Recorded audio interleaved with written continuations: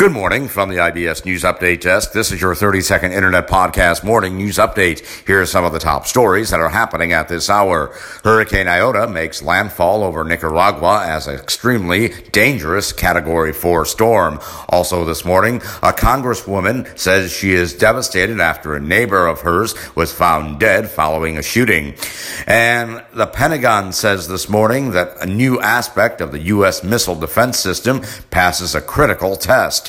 And that is your 30-second Internet Podcast Morning News Update for now. We'll have more podcast news updates throughout the day. Until then, from the IBS News Update Desk in downtown Chicago, I'm Nicholas Anastas, wishing you a very good morning.